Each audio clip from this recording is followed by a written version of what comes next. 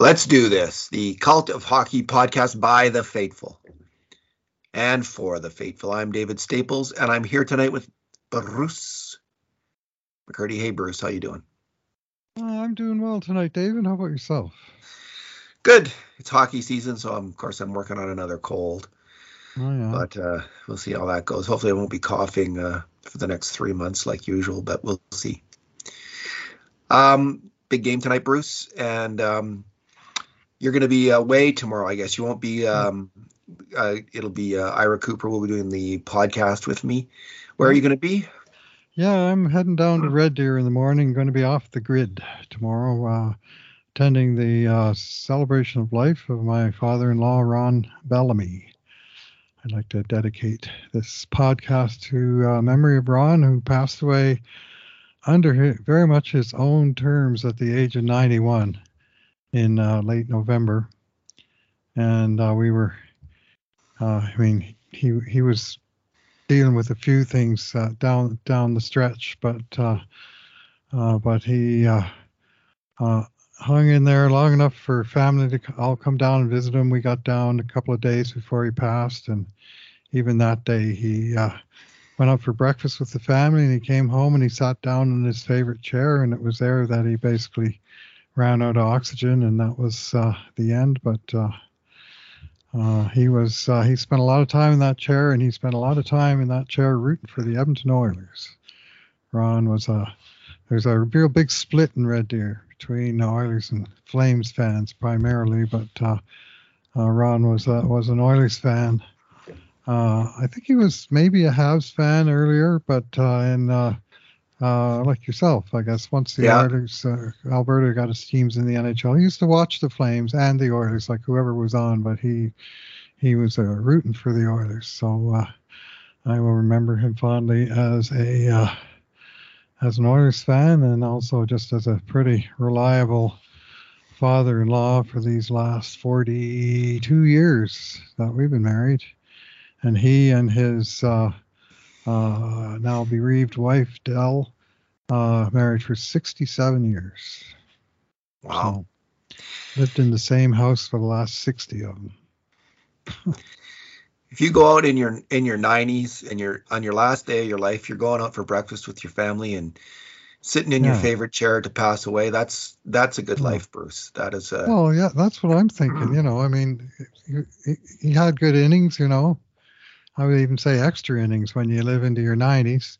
And, like I say, I think he went out in his own terms. He wanted nothing to do with hospitals or any of that stuff. He wanted to live in his house until the end, and he was happy, I think, to die there. So anyway, we'll be celebrating his life tomorrow and tracking, I guess, the Oilers. I mean, it'll be long over by the time the hockey game's on tomorrow night. But thanks in advance to Ira for filling in, and thanks right now to Kurt for filling in on grades tonight so we can get an early start in the morning. Well, have a great celebration. I hope you have all share lots of great memories. Thank you. I know we will. Alrighty, Bruce. Kind of a funny game tonight. 7-1 win by the Oilers.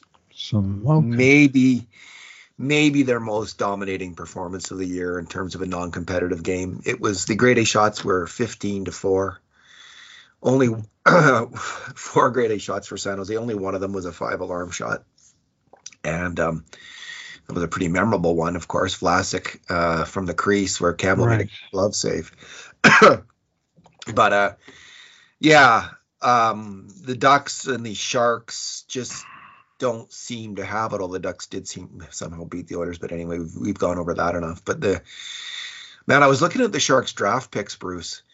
Not only do the Sharks are kind of running on fumes this year, but man, they do not have a lot of talent in that organization coming up. They really are bereft of young and talented hockey players in the system. This is a team that has a long rebuild ahead of it, unless somehow they get lucky. It's going to be a number of years. Anaheim has got a lot of young talent, for instance. But this team, I don't know. I looked at the draft picks. The cupboard is bare. And so good luck to them. Not that I'm unhappy about that. well, San Jose beat up on the Oilers for a long time. yeah. So we've covered a few 7-1 games between these two teams, I suspect by now, and I wouldn't think very many of them were in favor of the orange and blue. So this is our two good things, two bad things, and two numbers podcast because it was a decisive Oilers victory. We'll go with two good things each. What's your first good thing, Bruce? Yeah, I'm going to go with the Oilers' overall team structure, and they just seem to be very very organized tonight. Good positionally, they were good controlling the puck, winning puck battles, clearing their zone. I really liked their plays. Leading the puck out of their own zone, and by doing the right things. I remember one breakout where Nurse passed the puck to Draisaitl in the defensive corner, and the pressure was on Dry, and he just stood in there, took the hit, and once the guy naturally bounced off of Dry, because that's what happens when you try and hit him. Only then did he put through a tricky little sort of 10-foot backhand onto the tape of McDavid, who was come all the way down beneath the circles to support, and received the short pass. And then all of a sudden you got McDavid with a 180-foot head of steam coming up the wing, right? He's got all kinds of room, big wide track, and it's just because the two guys in front of him, Nurse and Draisaitl, have made disciplined plays, took a little bit of punishment, and got the puck heading in the right direction. That's just one play of many, many. I just thought the Edmonton was time and again coming up with the puck in their own zone, and it'd be one or two short passes, and away they'd be. And they played a poor team tonight, and they really waxed them. But I think if they played this kind of game, they would beat a lot of teams in the NHL, playing the way they did tonight. A lot of teams. So let's hope they can carry it forward and start playing this kind of game against some of the upper teams. Yeah. It was a very strong performance in a lot of ways. In every way. I mean, they just dominated.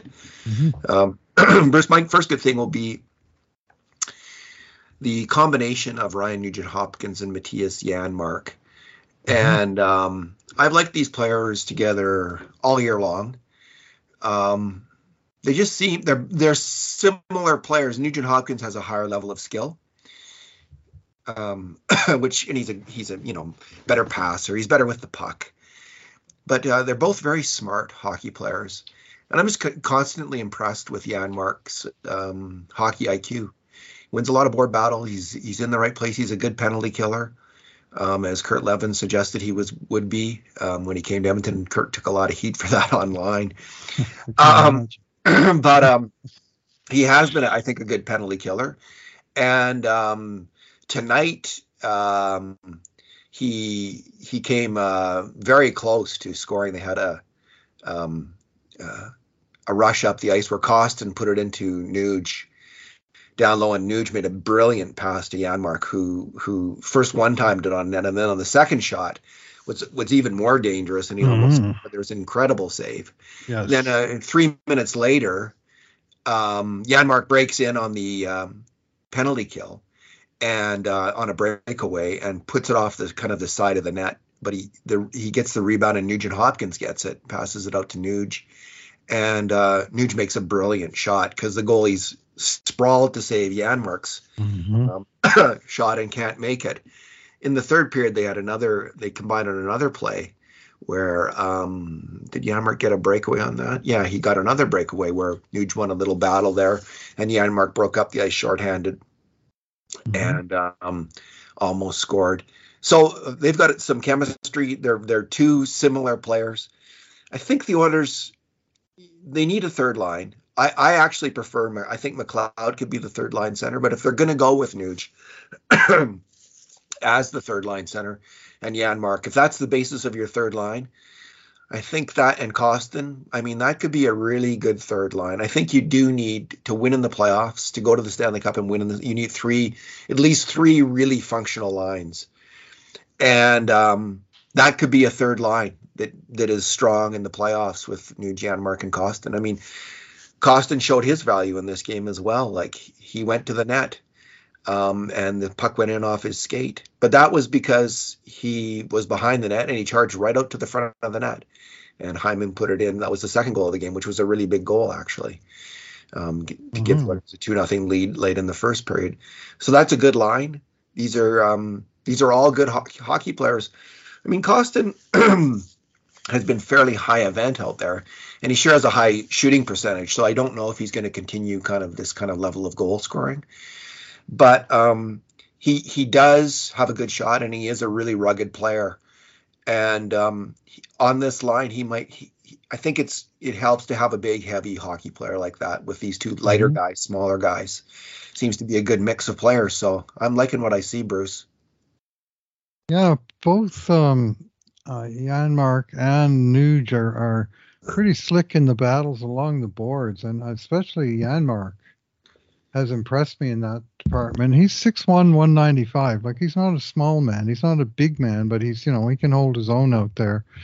And I'm frequently impressed by his smarts along the wall and his ability to control the puck in small areas, just sort of winning the short puck battles and coming out with the puck himself on the other side of it. Smitty used to be really good at this, and I'm not saying he's a Swedish Smitty, who will forever be Thomas Holmstrom, but I am saying that he's good on the walls, and that's you want to have some of that in your well, on any line really.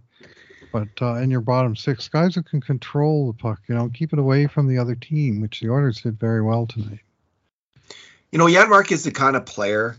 Seems like when the Oilers would lose to other teams, the other teams would always have guys on their third or fourth lines who would dominate and really do well against the Oilers.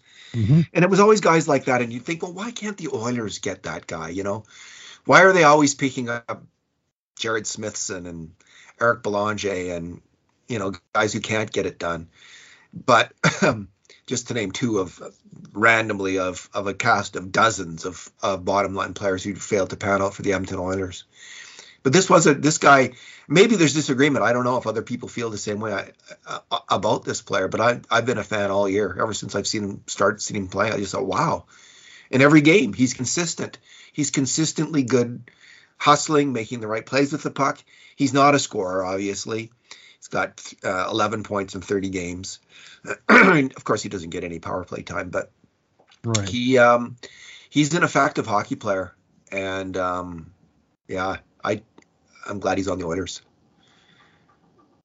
What's your next? Solid bottom sixer for sure. Yeah, my second good thing, rather than single out one of the two, I'm simply going to say Oilers special teams. I thought both the power play and the penalty kill were really excellent in this game. And the power play went 2 for 4. It took them 1 minute and 7 seconds to net a goal the first time. And the second time, they just kind of did away with that minute, and it only took them 8 seconds to score off of the draw. And the first one in particular, like I just like the whole sequence. There was a couple of really good plays by Edmonton to keep the puck in the attacking zone. Leon made a fantastic play to basically. The guy fired a slap shot. He was trying to ice the puck with a full slap shot, and Leon was on his backhand. He just took the puck right on the blade of his stick, a slap shot, and he just stopped it right on his stick and kept the pressure on. Then they finally did force the puck out, but not far enough, I think, to make a change. And Edmonton Barry just turned it right back up to McDavid, to Draisaitl, back to McDavid, and boom, in the net. And it was just really solid execution at a time where you think, well, they had, all that zone time and they didn't get a goal out of it. And just like that, they were back in the zone and this time scoring. So, and the second power play was just so quick. And the little short pass that Leon chopped across the goal mouth for McDavid to just basically hold his stick on the ice and wrap it home to make it 3-0. And that was when Edmonton really started to separate.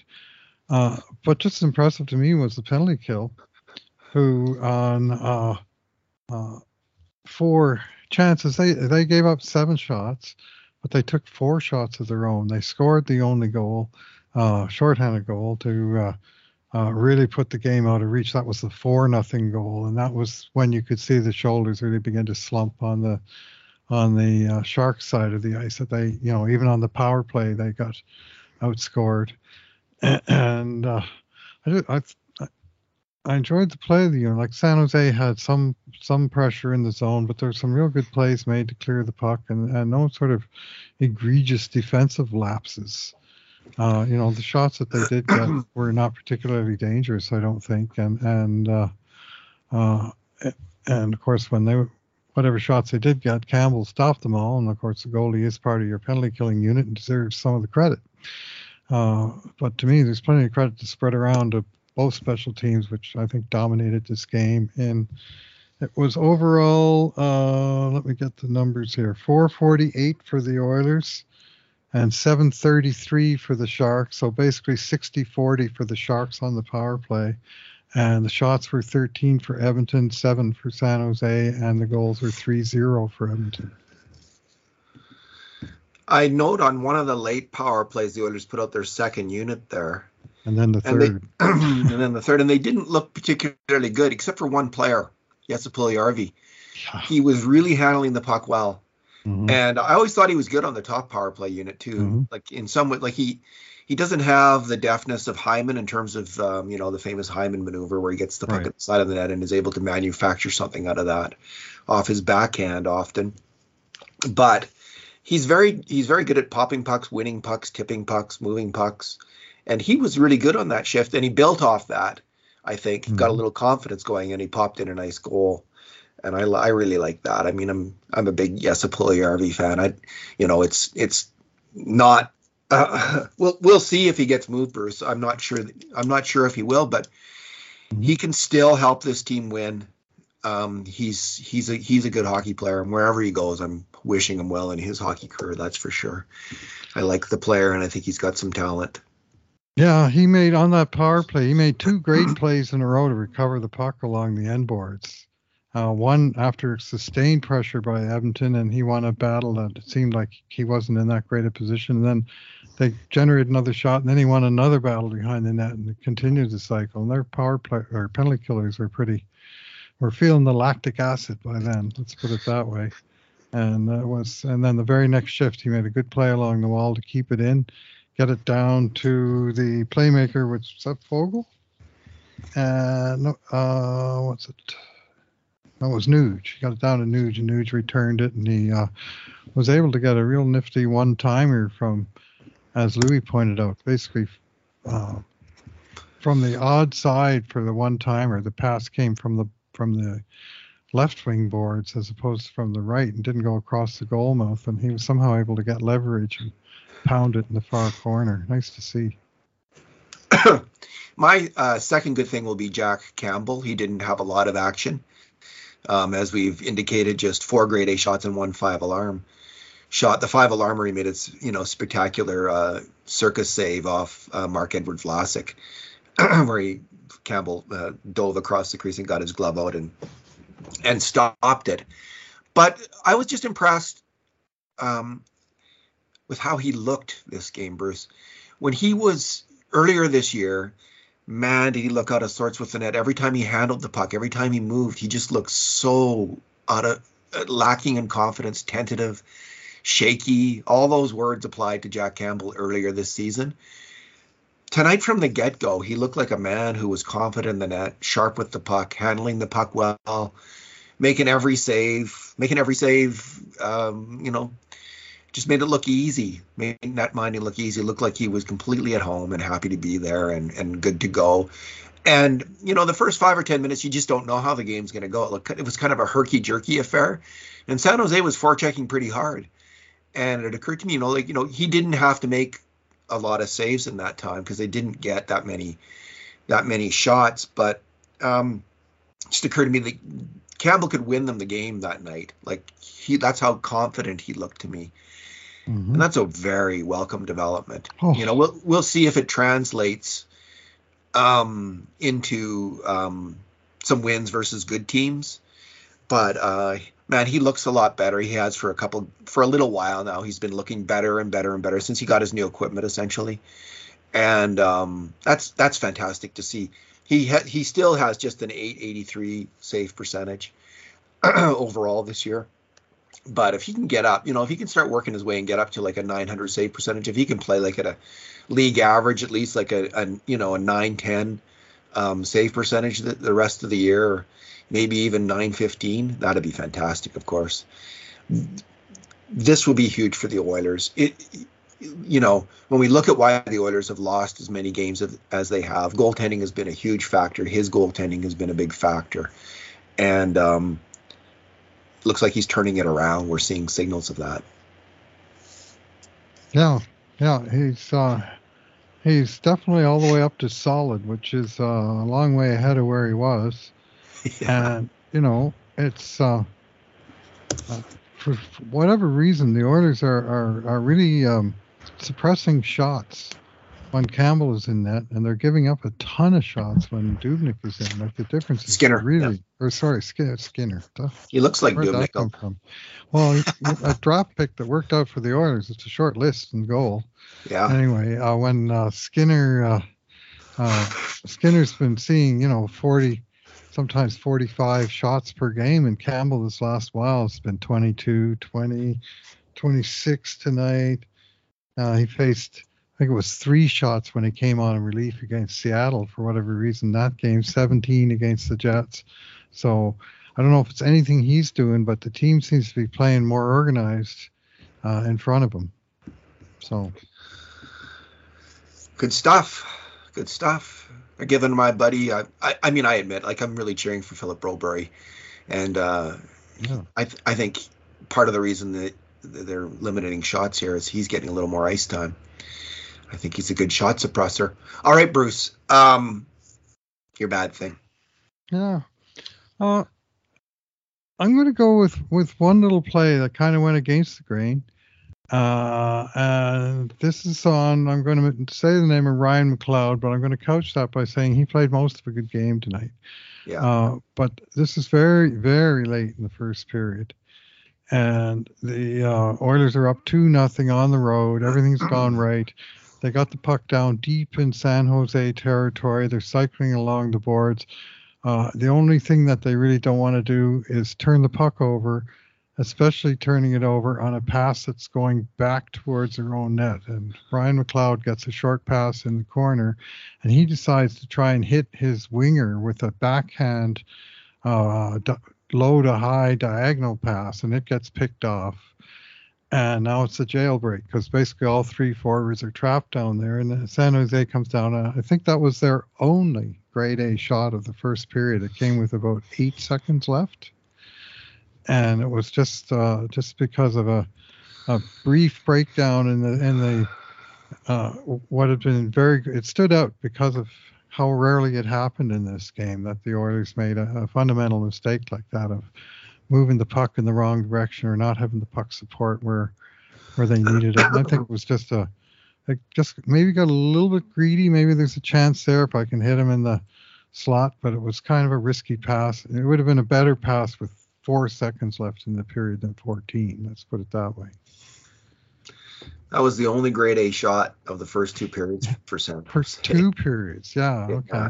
Yeah. And if they had scored there, all of a sudden it's 2-1. You're going to the dressing room going, oh crap! How in the hell did we let them back in the game? And just a little mistake, not quite rookie mistake because he's not quite a rookie, but just a little thing that maybe this player can learn from is that sometimes, especially when you want to be a 3C, your job is first of all suppress. Keep goals out of your own net. Anything you get is a bonus, but don't get too greedy. And it's kind of just a little, really minor criticism, but it could have turned into something if San Jose had made the shot. And you don't want to give them anything because I'm saying they're a bad team, but they've got some good players. Like they've got Hurdle and Couture and Carlson. Like they've got some guys. Timo Meyer, who can give you a game. Yep. And if they get going, right? Like those are some very good hockey players that are holdovers. I don't know how many are going to be there after this season. Like I just think they really need to strip down but they could beat you this year just based on those players if they get any kind of goaltending. My bad thing was the goal that broke the shutout. And of course, this being in San Jose, Bruce, they had to score what we call the Californian.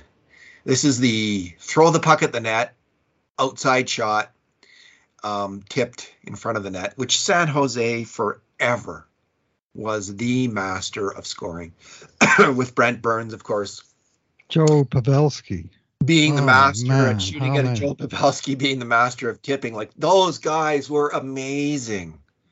It was a great play in hockey. It scorched the Oilers so many times. And, Joe Thornton would win the puck down low, pass it back. Burns would whip it in, and Pavelski would tip it in. That was the scoring play. And it happened again here. It was an outside shot tipped in, and, there's not much to focus on other than it was a good tip. It's a good play. Like, if you can do that play, that's a hell of a play. It's a great way to score goals. Yeah. And of course, it had to break Campbell's shutout attempt here. The Californian, there you go. Still, we'll take one goal against, which they've now done a couple of times. Yeah. In this last little while after really struggling last year. And I heard a stat today on the radio, Gregor show maybe, and it was that the Oilers are, since Christmas break, among the top teams, if not, I think maybe even the top team in the league. They'd only given in 12 5-on-5 goals in 8 games.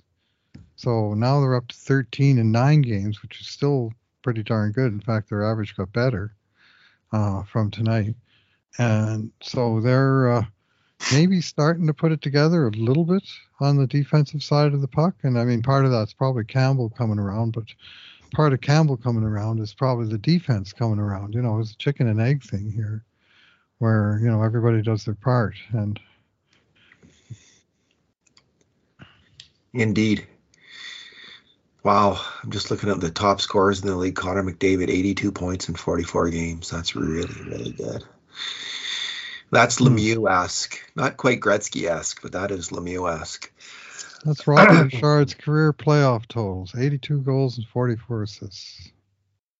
Really? There you go. Yeah, he was the all-time leader, 82 goals until his record finally got broken by the Great One.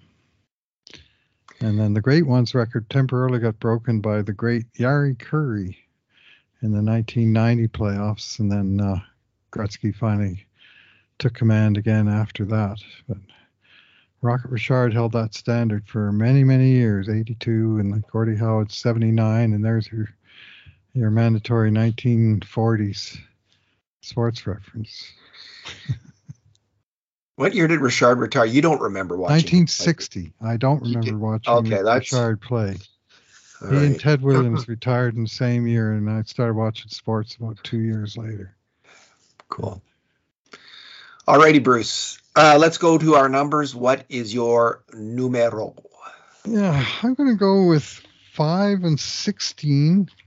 With 5 being the number of giveaways by the Oilers in this game, and 16 being the number of takeaways. And a very nice ratio of over 3-to-1 takeaways to giveaways. And just to put that in perspective, on the season, coming into tonight, the Oilers had 441 giveaways in 44 games, so 10 per game, almost exactly. 405 takeaways, 44 games, so about 9.5, so almost level, a few more giveaways than takeaways. But tonight they cut their average number of giveaways in half, and they increased their average number of takeaways almost by double. And they were just winning puck battles, and I mean, both Leon and Warren Foegele had 3 takeaways each. Fogel's a real he's a real strong on the takeaways. He has very high numbers in this stat, and he wins puck battles, and he wins pucks outright, and he doesn't get a lot of credit for it. But I'll just mention that if you look at that stat, takeaways per 60, he's number 1 on the team, and so, which you wouldn't necessarily expect. But anyway, they just had guys all across the lineup, with 1. And hardly anybody coughing the puck up at all. The Ryan McLeod, 2 of the 5 giveaways, and one of them was probably the play I described. I haven't looked at it specifically, but It was a pretty clean game by Edmonton, and not just they weren't doing anything wrong, which is giveaways. They were doing a lot of things right, which are takeaways, and both show up in those two columns. Bruce, my number is ninth. And that's Ryan Nugent-Hopkins now in the NHL scoring. Wow. I've referenced this before, but I love to reference it. There's something about being in the top 10 scoring. I used to have this little book, like a little NHL guide, and what it did, it showed only the top 10 scorers for every year going back to like 1917. So for some reason, and then in the newspaper for a long time, they would only show the top 10. So it's not significant like it anymore, but for some reason that's stuck in my head because that's how they used to in baseball, they used to show the top 10 batting averages. Yep. So this is kind of a thing for a sports fan of a certain age. It's significant to me. If you're in the top 10, you're in history then, right? Like you're not forgotten. And he's on his way. We'll see if he can hold out and get there to being in the top 10 in scoring this year. Bruce, this year so far being in the top 10 puts him ahead of players like Matthew Tkachuk, Mikko Rantanen, Kirill Kaprizov, Elias Peterson, Mitchell Marner, Alex Ovechkin, Sidney Crosby, Austin Matthews, and Steve Stamkos. They all have fewer points this year than Ryan Nugent-Hopkins. So this is the year I had kind of given up on Nugent-Hopkins having. I was more worried that he was going to turn into Kyle Turris this year than he was going to expecting that he was going to have this kind of year. Like honestly, I was thinking like where's it going to go with Nuge? But he has shown me. He has shut me up, Bruce. And I know that you had more faith in him. You saw him as kind of your comparison always was Patrick Marleau. Yep. And you were thinking that Nuge could develop into that kind of player in his 30s. Mm-hmm. Well, we'll see. He's trending in that direction. Still trending, isn't he? And the player that he was compared to, in the fondest dreams of Oilers fans, there was a player that he was compared to early in his career, and it was Pavel Datsyuk. Yeah, and it was always the idea that he's got that skill, and if he just gets a stronger stick, because that's what Datsyuk had. Like in puck battles, Datsyuk was ferocious. He had this strong stick. He would win pucks. And Bruce, Ryan Nugent-Hopkins, it is not a stretch in any way to say that this year Ryan Nugent-Hopkins is having a kind of a Pavel Datsyuk season. He is strong in battles. He plowed someone into the boards tonight. He wins battles repeatedly, and he is driving his own line for the first time in his career. He is leading his line and able to drive a line ahead with his aggressive play. I just think this summer, because I don't think I saw this even last year. Maybe I've seen it I saw it in a few playoff games. There was one playoff game against Winnipeg where I recognized this, where, this kind of aggression. Right. Maybe a few games in the playoffs last year. But something has changed. He just seems to have made up his mind. I'm not going to let these young guys, I think, beat me. Like I'm the veteran now. I'm the guy. I'm the man. I'm going to kick some butt. I'm not going to let these young guys come in and push me around. I'm going to push them around. And he's bossing them. He's bossing the game more and more and more. It's really impressive. It's great to see. If he can stay healthy, he's going to be a force for the rest of the regular season and in the playoffs. Way to go, Ryan Nugent-Hopkins. Yeah, well, tonight he had a goal on the penalty kill, an assist at 5-on-5, and then a primary assist and a secondary assist at on the power play. So showing, his, you want to talk about three-headed monsters? Well, that's the Nuge by himself in terms of he can play in all three main manpower states. He's a big-time penalty killer for the Oilers. In fact, tonight he led the way. 3 minutes and 37 seconds for forwards, Nuge on the penalty kill. And the man who led the entire team was one Vincent Desharnais with 3:53, by the way. Gotta like that. And just riffing a little bit of ice time. Only one Oiler made it as much as 20 minutes tonight. And that was Brett Kulak at 20 minutes, 12 seconds. And scanning down the sheet, I think the lowest guy is Derek Ryan at 12 minutes and 39 seconds. When was the last time the Oilers didn't have a few guys with under 10 minutes? Tonight, the whole team basically played 12 and a half to 20 minutes. So that's great. So anyway, Nuge is the guy who does sort of max time on both special teams, and he's pretty darn good at it, and that's where a lot of his value is. So people will look at the 5x5 scoring and say, well, Nuge isn't doing enough 5-on-5. You got to look at the whole breadth of his game, not necessarily just the weakest part of it, which is probably 5-on-5 scoring. Well, it's coming. He does have 24 5-on-5 points, even strength points. Yeah, it's not nothing. So. He's pumping. He's starting to get 29 in other situations then, because he's 53 on the year. 27 on the power play, which puts him third in the NHL. His power play performance has also improved. I mean, he is just, he's more threatening because he's more willing to shoot and more willing to go a little harder. He's just twisting that throttle a little harder. Third in the NHL in power play points, David. Whoever could he be behind? You seem to have the list in front of you. Who are numbers 1 and 2? Oil Country wants to know. Connor McDavid, 41. 41. Nice. 41 points, Bruce, on the power play. A power play point a game. 34 for Leon Draisaitl and 27 for Nuge, tied with Nikita Kucherov. Oh, that guy. Okay. Well, you're tied with Kucherov on the power play. You must be doing something right. Yeah. Because he is an absolute ace of the power play himself, Kucherov. All righty. Well, Bruce, any other thoughts or anything you'd like to add? Big game tomorrow night, of course, but yeah, I'll probably be watching it in Red Deer, but I'm going to be with family and not sort of fully engaged in it. So, but I'm encouraged. My thoughts are, they had to take care of business in California. When the Kings beat them, it was like, you can't fool around. You don't want to sort of play one good game and then get surprised in the second game, as has happened so often this year. And they are a good road team. Do you know, David, that the Oilers have scored 6 or more goals? The last 5 times they've done it have all been on the road. And in that same period of time, which is about a month, they've only scored as many as 4 goals at home once. And on the road, they've scored 6+ goals 5 different times. So you tell me how the hell that works. Well, maybe the jury's playing in front of the jury is a little bit intimidating. The jury suppresses offense. Who knew? I could see it. Like we are critical.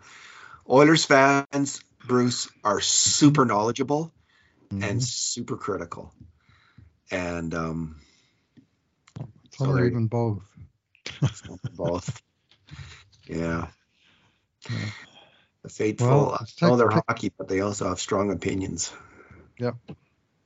Anyway, my strong opinion is that the Oilers kicked butt on the Sharks tonight and on the Ducks the other night, and rightfully won 2 games over teams they should beat. Now they have to start winning games over teams that are, in the same general area code as they are. And tomorrow night in Sin City, with apparently hundreds, if not thousands, of Oilers fans going to be in attendance, that would be a heck of a place to pull out a Hockey Night in Canada road win. Sin City. Great AC/DC song. All right, Bruce. Thanks for talking tonight. All right. Thanks for listening, everyone. And rest in peace, Ron Bellamy. Rest in peace, Ron.